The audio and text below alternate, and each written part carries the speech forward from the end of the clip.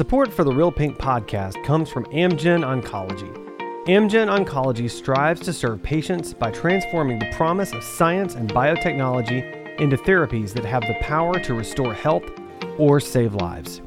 Amgen is developing innovative medicines like biosimilars for difficult-to-treat cancers and is proud of their first-in-class therapeutic approach aimed to dramatically improve outcomes. Learn more at amgen.com.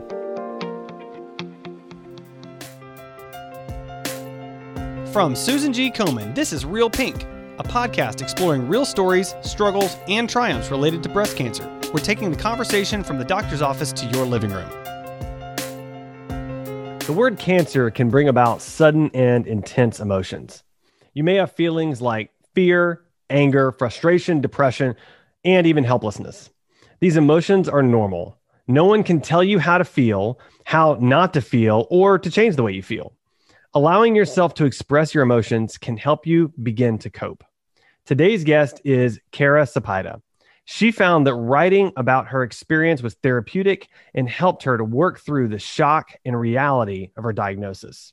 We are in for a special treat today because she will also be sharing a poem that she wrote with us. Kara, welcome to the show. Thank you so much for having me. What a beautiful introduction. Well, I'm so excited to talk to you. I'm excited for our listeners to get to share your energy. So let's start. Just tell us a little bit about yourself and about your breast cancer journey. So I am 39 years old. I just turned 39. And early in this summer, I was diagnosed with stage 2 triple negative breast cancer. I was diagnosed at a time when, so I'm a local news reporter for the NBC affiliate here in Pittsburgh. And I was reporting on the beginning of the pandemic. It was a very stressful time period. You know, everything was changing every day. You know, businesses were closing. People were learning how to social distance. Masks were coming about. There were no masks on the market. You know, back then, people couldn't get their hands on masks. And so we've come very far. But back then, it was a very stressful time period to be a reporter. And I had interviewed a woman who owned a boxing studio. And I thought, you know what? I want to box. I want to let out some stress. So I started boxing and I loved it. So much so I pulled every muscle in my body. I was just sitting on my bed one morning, stretching, loving the feel of, you know, new muscles forming. And I reached my arm over my head to stretch. And for a reason I'll never understand, I just rested my other hand here. Like it was just waiting for its turn. And I felt the lump. You know, as a reporter, the one thing people said to me over the years, more than any other phrase, any other sentence is, I never thought it could happen to me. And it's true. You know, I never thought it could happen to me. And I was healthy. I don't have a family history of it. I'm not 40 yet to get a mammogram. And then my true first thought was, I have a 2-year-old and a 4-year-old. I can't have breast cancer. And so I've come so far now. I've learned that there's women diagnosed every single day in this country in their 30s, you know, around the world really. And their first thought is, but I have children. Yeah, that's right. And it's a lot to balance. I mean, I'm told right now you're balancing chemotherapy. You've got an upcoming surgery. You're a mother, like you mentioned, to 2 young children during a pandemic, and it's the holidays. Tell me about how you're managing all that. I have a little bit on my plate. I think the pandemic has been the one variable that it's made things exponentially harder. You know, women who came before had a support system of friends and family to physically be there to lift them up in person. You know, cancer during COVID is lonely. You know, I mean, I keep on saying, I want some hugs. And you just can't have that when you're severely immunocompromised. You know, and my counts were low throughout the whole entire process. Every week they were as low as they could go without having to skip chemo. And I did have to skip one time because they were too low. And, you know, if there are women listening right now going through, they know, you know, that feeling of like, oh my God, my counts were too low. I can't get chemo. And you want chemo, you know, you want it to kill your cancer cells. So we've just had to quarantine in the house. You know, I'm just quarantined with my kids who I had to take out of daycare. Daycare germs aren't great for somebody immunocompromised either. It's been hard and it's been lonely. But from the beginning, I started using this hashtag fight like a mother. And when you are fighting for your children, you just do it, you know, you just push through it. Yeah. Nobody knows that like a mother, like yes, it was hard having my kids see me stuck in bed and see me sick. But the second I was available to jump out of bed, I did it, Yeah. That's the definition of fighting like a mother. You just do it. That's beautiful. And that's an amazing hashtag. I'm going to be checking that out later for sure.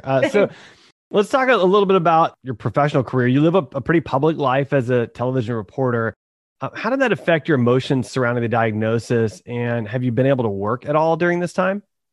So I knew early on that I was not going to be able to work. I wouldn't be able to be out there doing interviews during a pandemic and be immunocompromised. So I felt like I had two choices. I could either just disappear from the TV and from social media for a few months, or I could be very honest with our viewers and tell them about my diagnosis. And I figured if I could tell them about my diagnosis and it could have just a few people schedule mammograms, a few women who were putting it off because we're in a pandemic, then it would have been worth it. I told myself that. And then what happened is the messages started flooding in. Literally that day, hundreds of, I just scheduled my mammogram. I scheduled my mammogram. And then a few days later, I need to have a biopsy. And then a few days later, I found cancer.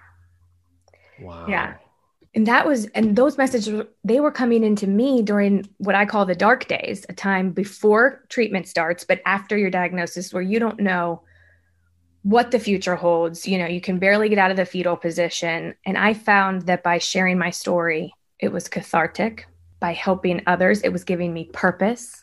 And so that's how it all began. Wow. Thank you for doing that. It's clear that writing is an outlet for you, or so I'm told, that writing is an outlet for you. Can you share with the audience why it's so important to find ways to help deal with their emotions, with their stress? Breast cancer is so much harder than you would ever imagine because you don't hear about the ugly side of it. It is not pink ribbons. I repeatedly say it is ugly. It is not pink ribbons. And so I felt if I could tell my journey in the rawest way, no flowery posts, just honesty, and it would resonate with women who maybe couldn't find the way to describe it to their friends and family, why it's so hard. Mm-hmm.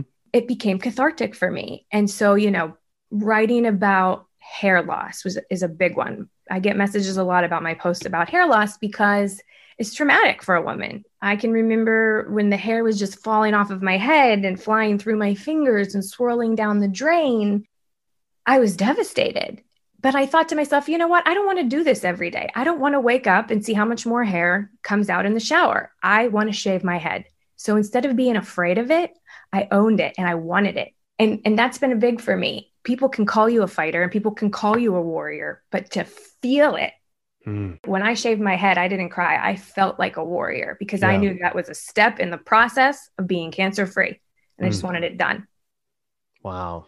And after I posted it, these women messaged me saying, I'm almost at the end of my cancer journey and I've never shared a photo of my head. And after your post, I found the strength and it felt good. So it's stories like that keep me going and posting each week. And it's just this outlet, for me to write about my journey again, so that I can have some purpose, because I keep asking God, why give a news reporter breast cancer if I'm not meant to share it and help others, use the little platform I have to try to make a difference. Yeah. And so that's what I'm doing. I love that. You're inspiring people, you're lifting them up, and you're taking them along with you on your journey. So in a moment, I know you're going to share a poem that you wrote with us, but first I just want to know, tell us about your motivation, why you wrote it, and what you want our listeners to take away from it. So my inspiration for the poem came right after I started chemo. I have always found that the bedtime routine as a mom was special to me. I love reading books to the kids. I love cuddling, sharing the same pillow.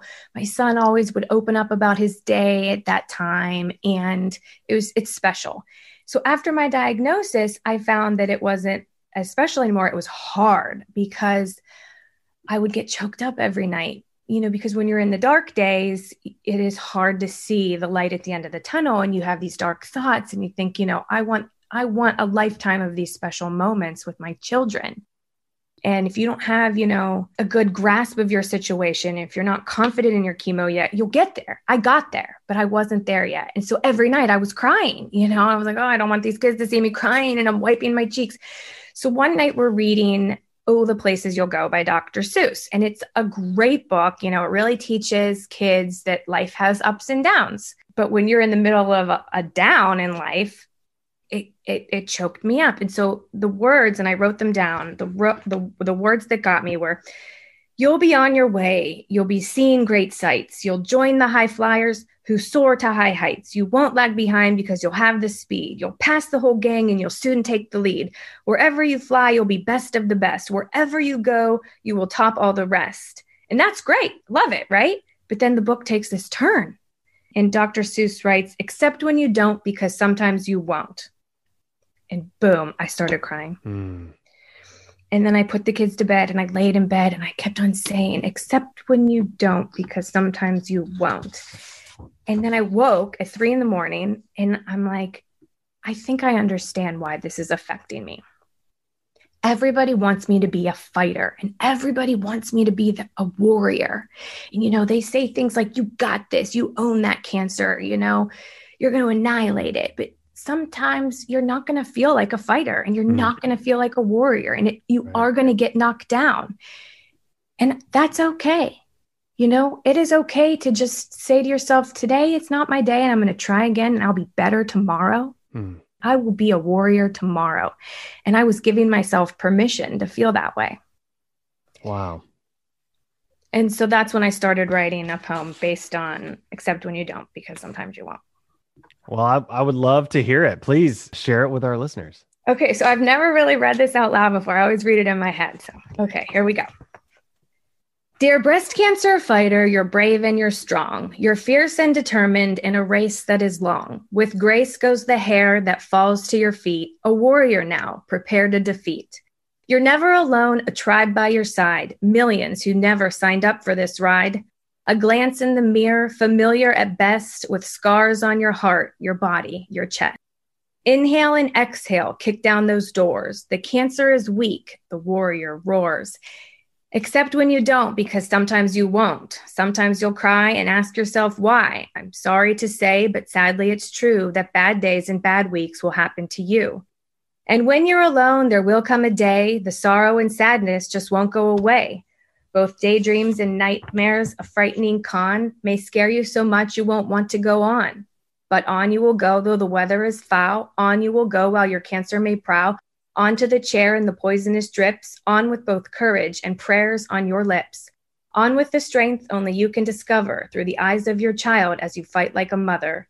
Through the scans and the scares, the sympathy, the stares, you are the storm. Keep climbing the stairs, because the end is in sight. Time to gather that might. Throw off the label. You are more than this fight. And your day is coming like the women before. Fling your head back. Rise up off the floor.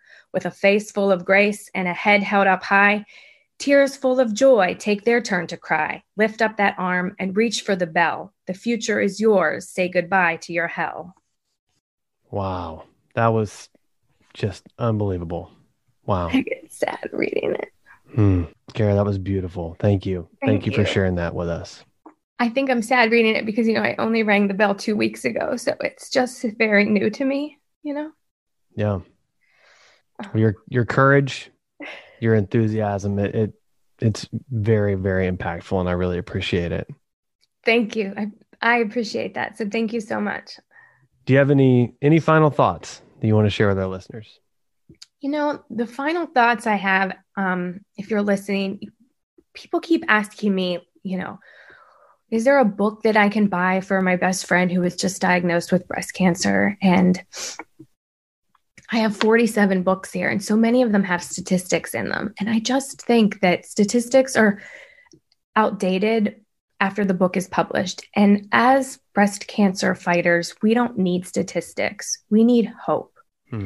And for me, looking to the women on the other side of this journey who are now living their lives with their pixie cuts and their new eyelashes and dropping their kids off at school and making dinner and being normal, that is what gives us hope.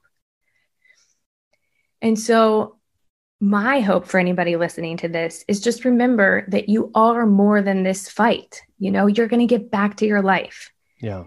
Fight like a mother, push on every day, and soon you will be on the other side, inspiring the women who are newly diagnosed. That is my hope for anybody listening today. Well, Kara, those are very, very wise words. Thank you so much for your time with us today. Thank you for having me. I appreciate it. Thanks for listening to Real Pink, a weekly podcast by Susan G. Komen. For more episodes, visit realpink.komen.org. And for more on breast cancer, visit komen.org. Make sure to check out @Susan G. Komen on social media. I'm your host, Adam. You can find me on Twitter @AJWalker or on my blog, adamjwalker.com. Thanks to Amgen Oncology for supporting the Real Pink podcast. Amgen Oncology biosimilars are backed by 4 decades of experience in the research, development, manufacturing, and supply of originator biologics. Join the conversation at the Amgen Biotech Facebook page or amgen.com.